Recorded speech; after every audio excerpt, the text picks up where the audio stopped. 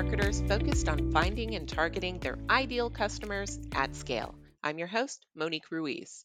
I am back with another exciting topic for you this month, one that I'm especially intrigued by because my guest is in a world that is leaps and bounds ahead of my level of comprehension at times, and I'm hoping she can help demystify and put things into layman's terms for me, and of course, you, the listeners.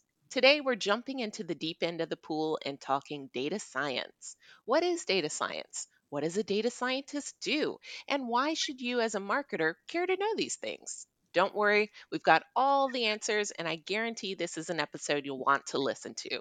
So I'm going to stop yammering on and bring out our guest, Sarah Anderson, the VP of Data Science here at Claritas. Sarah, welcome to the Marketing Insider.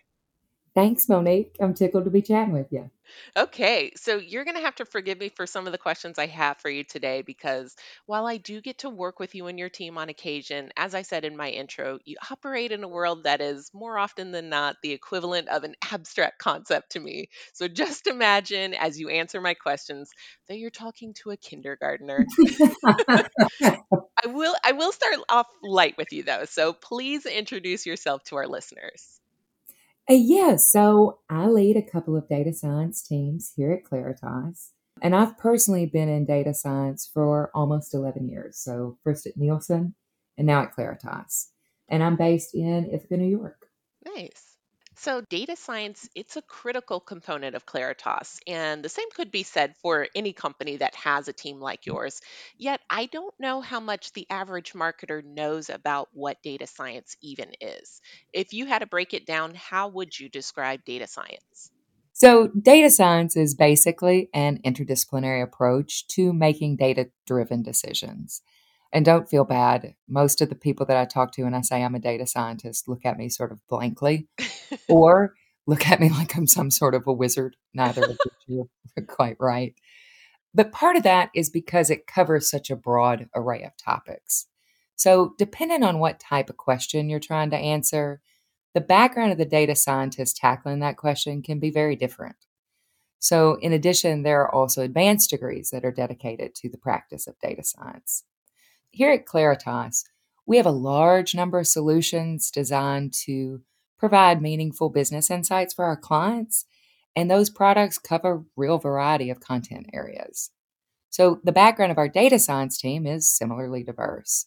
We have folks who are trained specifically in data science, and they work alongside PhDs in different areas of subject matter expertise, ranging from demography to cognitive science.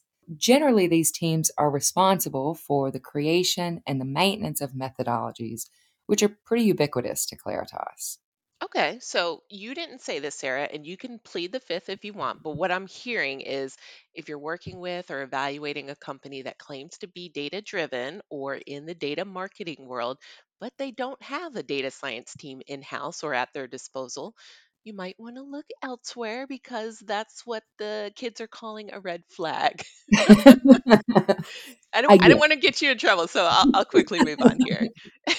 No, I would agree with that. Yeah, I Okay, would okay. agree. Good, good. So, as you just mentioned, you lead quite a sizable team of data scientists here at Claritas. What are some of the qualities that you look for to make sure that you have a well rounded set of skills with the people that are working with and for you? Yeah, so that's a really great question, Monique. And it's really top of mind for me because I've recently had the opportunity to add to our Claritas data science team. Love to hear that. So, at a bare minimum, sort of a baseline, our data scientists need to have some really advanced technical skills, both in terms of working with several different programming languages and different ways of storing and accessing data. And I also want to have folks who have a lot of experience with big data sets. But on top of that, I think one of the things that really sets us apart is that I'm always looking for someone who is really curious about data and is a real problem solver. So, our data scientists are going to be folks who are interested in the data and who want to dive into the sort of weeds of different data sets Hmm. in order to learn about all of the quirks of a data set or all about its personality. And that curiosity really facilitates pattern recognition and anomaly detection. that are critical for providing and supporting the best solutions and methodologies. Hmm. In addition to that, and I think this is a little bit more difficult to sort of find, but I'm a big proponent of communication and collaboration. So I really do believe you can be, absolutely brilliant, but if you can't communicate that brilliance to anybody else, it's kind of like it never happened. Right. That's critical to the work that we do here because we are constantly interacting with other teams internally and because we have to be able to share ideas from our different academic and professional backgrounds within our team. Hmm. Yeah, and I mentioned up at the beginning of the episode that even I, on the marketing side, work with your team on occasion. So Mhm. definitely very collaborative, and that's something that you don't always hear company to company. Definitely. I did want to ask you though, I'm curious, is it common for you to meet directly with clients? Well, it's not unheard of, Hmm. but it's not super typical Okay. either. There are several reasons, though, that we might be meeting directly with a client. If you have a particularly difficult question, those thornier questions make their way to my team. For example, if you have a question about changes from year to year that you're observing in a small area or in different types of data products, that's usually going to come to me. And that's because the interactions that are underlying most of our methodologies are really complex. And it just makes this a sort of difficult question to dig into. Another set of circumstances where we would probably end up chatting with clients is when we're working closely with analytics Hmm. to provide a more complex custom solution. So, one example would be in a custom segmentation project. You'll probably find yourself on a call with me at some point. And that's so that I can really understand, what you're trying to do so that we can design the best solution to fit that need. And then the last reason we typically would get on the phone with a client is when our product leaders allow us to sort of tag along with them as they engage with clients to plan improvements or new initiatives. And I think that last one is one we're going to be seeing more of in the coming months. So we're Okay. really looking forward to that. Yeah. Certain teams within the organization, do they tend to meet with you and your team on a regular basis? I mean, I know you talked about analytics a little bit, Mhm. some of the product teams. Are there any other teams that you didn't mention just now that would meet with you regularly or? Yeah, so I would say on a day-to-day basis, we spend most of our time working with the product leaders and with data engineering. Okay. So it's sort of a caricature of the way that these teams work together is that product will provide requirements for a product to us. We will create a methodology to satisfy those requirements and then hand it to data engineering who does the implementation. Then that implementation sort of comes back to us and like, is this really what you meant it to do? Does this look like what you want it to look like? So, like I said, that's sort of a cartoon of the way these teams work Hmm. together. And that's really honestly one of my favorite things about Claritas is that we interact much more fluidly than that sort of idealized state.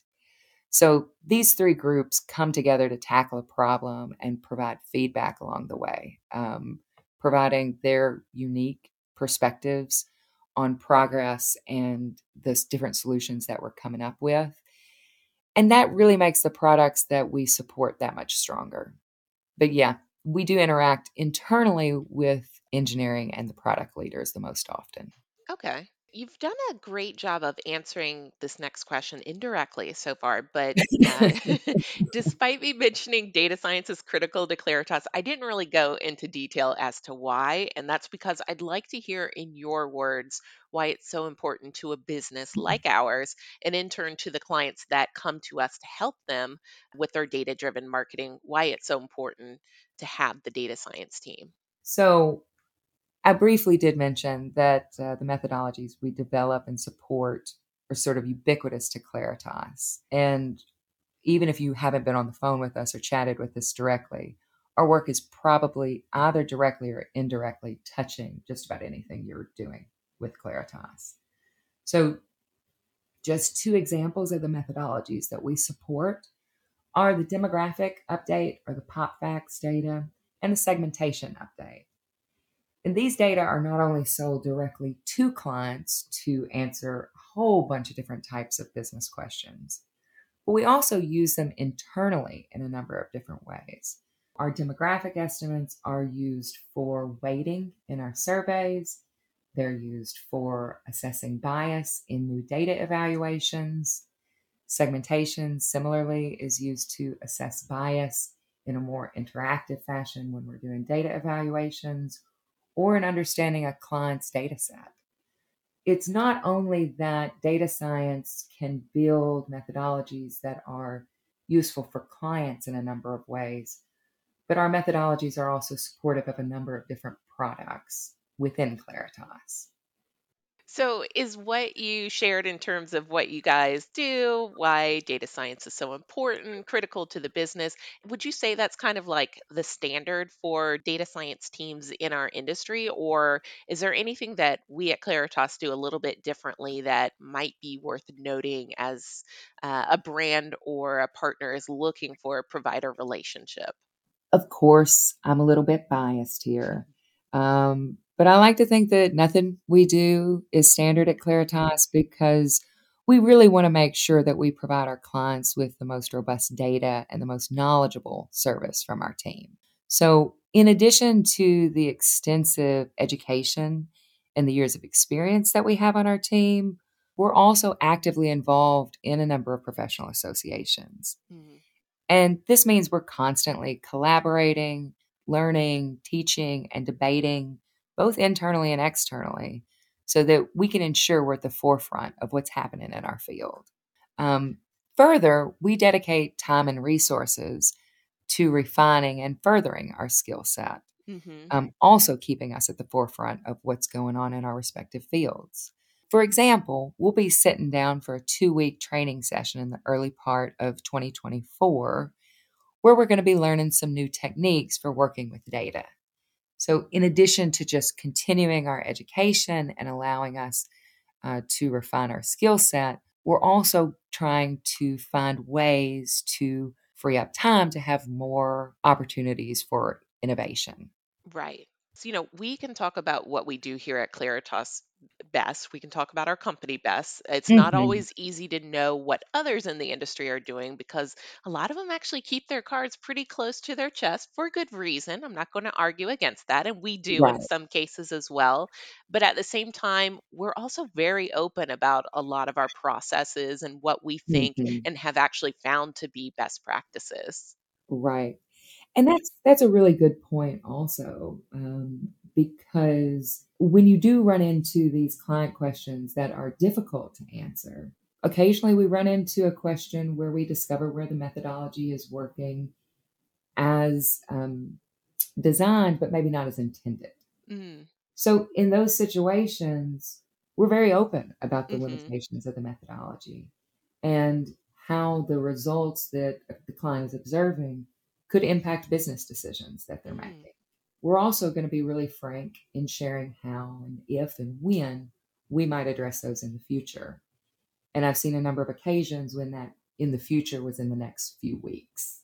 Okay. So I think that's another thing that we do particularly well is that speaking both with authority and candidly Hmm. about data science topics.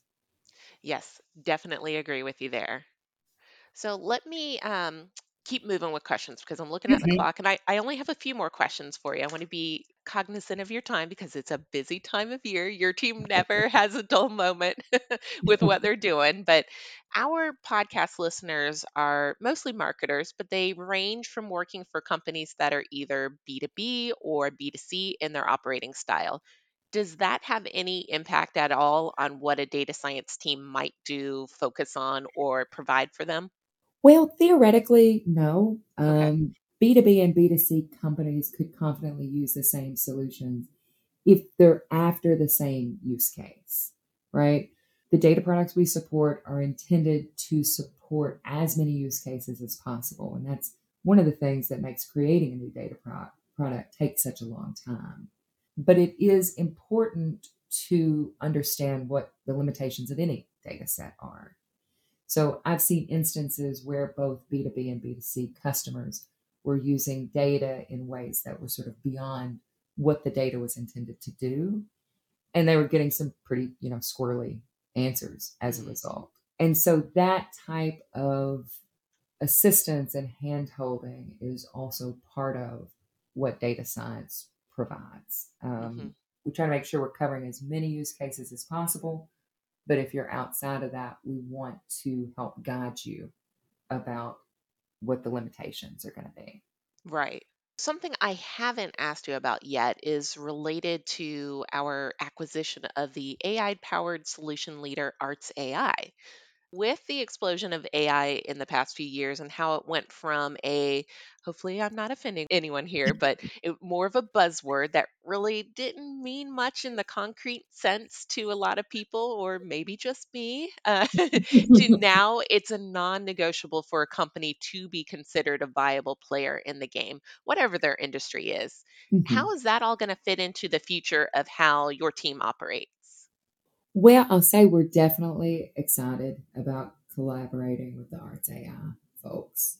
Like many data scientists, Claritas Data Science has been using machine learning algorithms, which are sort of a subset of AI, for dog's years. But the acquisition could accelerate innovation in some of our planned new products for next year.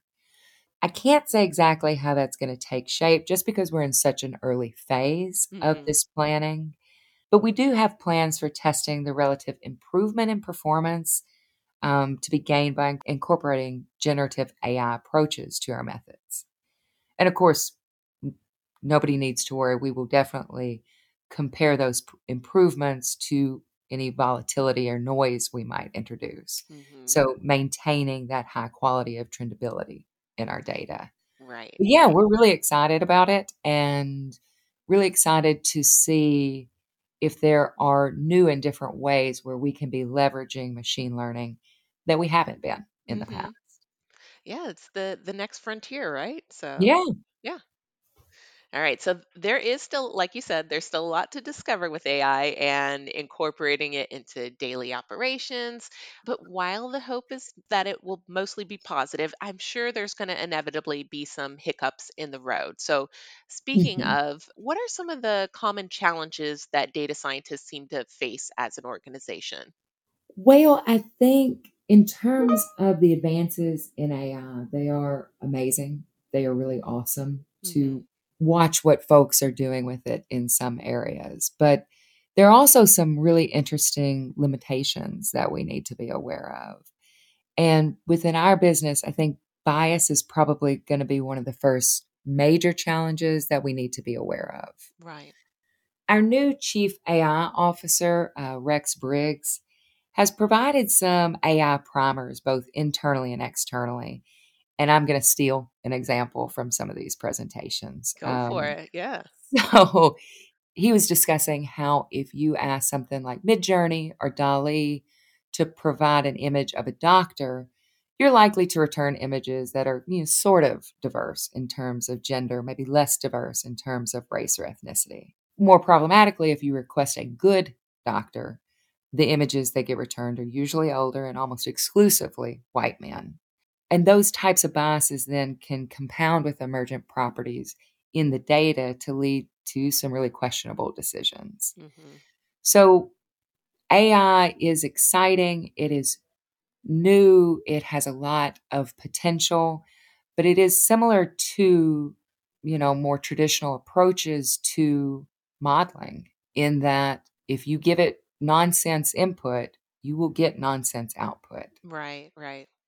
And so I'm really excited about the advances and the new opportunities that AI provides. But I think we're really going to have to be careful with those biases because we don't have as much control over the input that Hmm. generative AI like Midjourney, ChatGPT have access to. Okay. Yes, and he doesn't know it yet, but Rex, our chief AI officer, is on my list to grab as a podcast guest. And I know a lot of you listening out there are anxious to know more about AI in general, but also how it's going to fit into the business world and Claritas and all that kind of stuff. And I promise you we'll release an episode at some point. It's just as you said, they've just come on board, so he is a very busy man. So it's Yes, hard yes. hard to grab his time. As for this episode, Sarah, it has been such a pleasure. And while I know you get asked to do and speak at all kinds of technical type events, podcasts like ours are a little out of your comfort zone. I know you kind of admitted that. So I do appreciate you agreeing to come on today. Oh, it's been my pleasure. Thank Thanks you. for the chance. Yeah, so you did awesome and you did give a great overview of data science. And I learned that you're not quite as locked in the basement or the dungeon of the building as I admittedly thought before you and I talked today. So, if nothing else, you demystified that for me. Well, I am tickled. I am very glad. All right, so that last part, of course, was in jest. But again, I want to thank my guest of honor, Sarah Anderson, VP of Data Science here at Claritas. Thanks so much, Monique. I also want to thank those of you that are listening at home or on the go. If you've not already, please take a moment to follow the Marketing Insider so you never miss an episode. Rate us 5 stars on your podcast app of choice, our favorite being Spotify, and share us with a friend or colleague so we can keep the conversation going. And with that, we'll see you next time with a brand new episode. Bye now.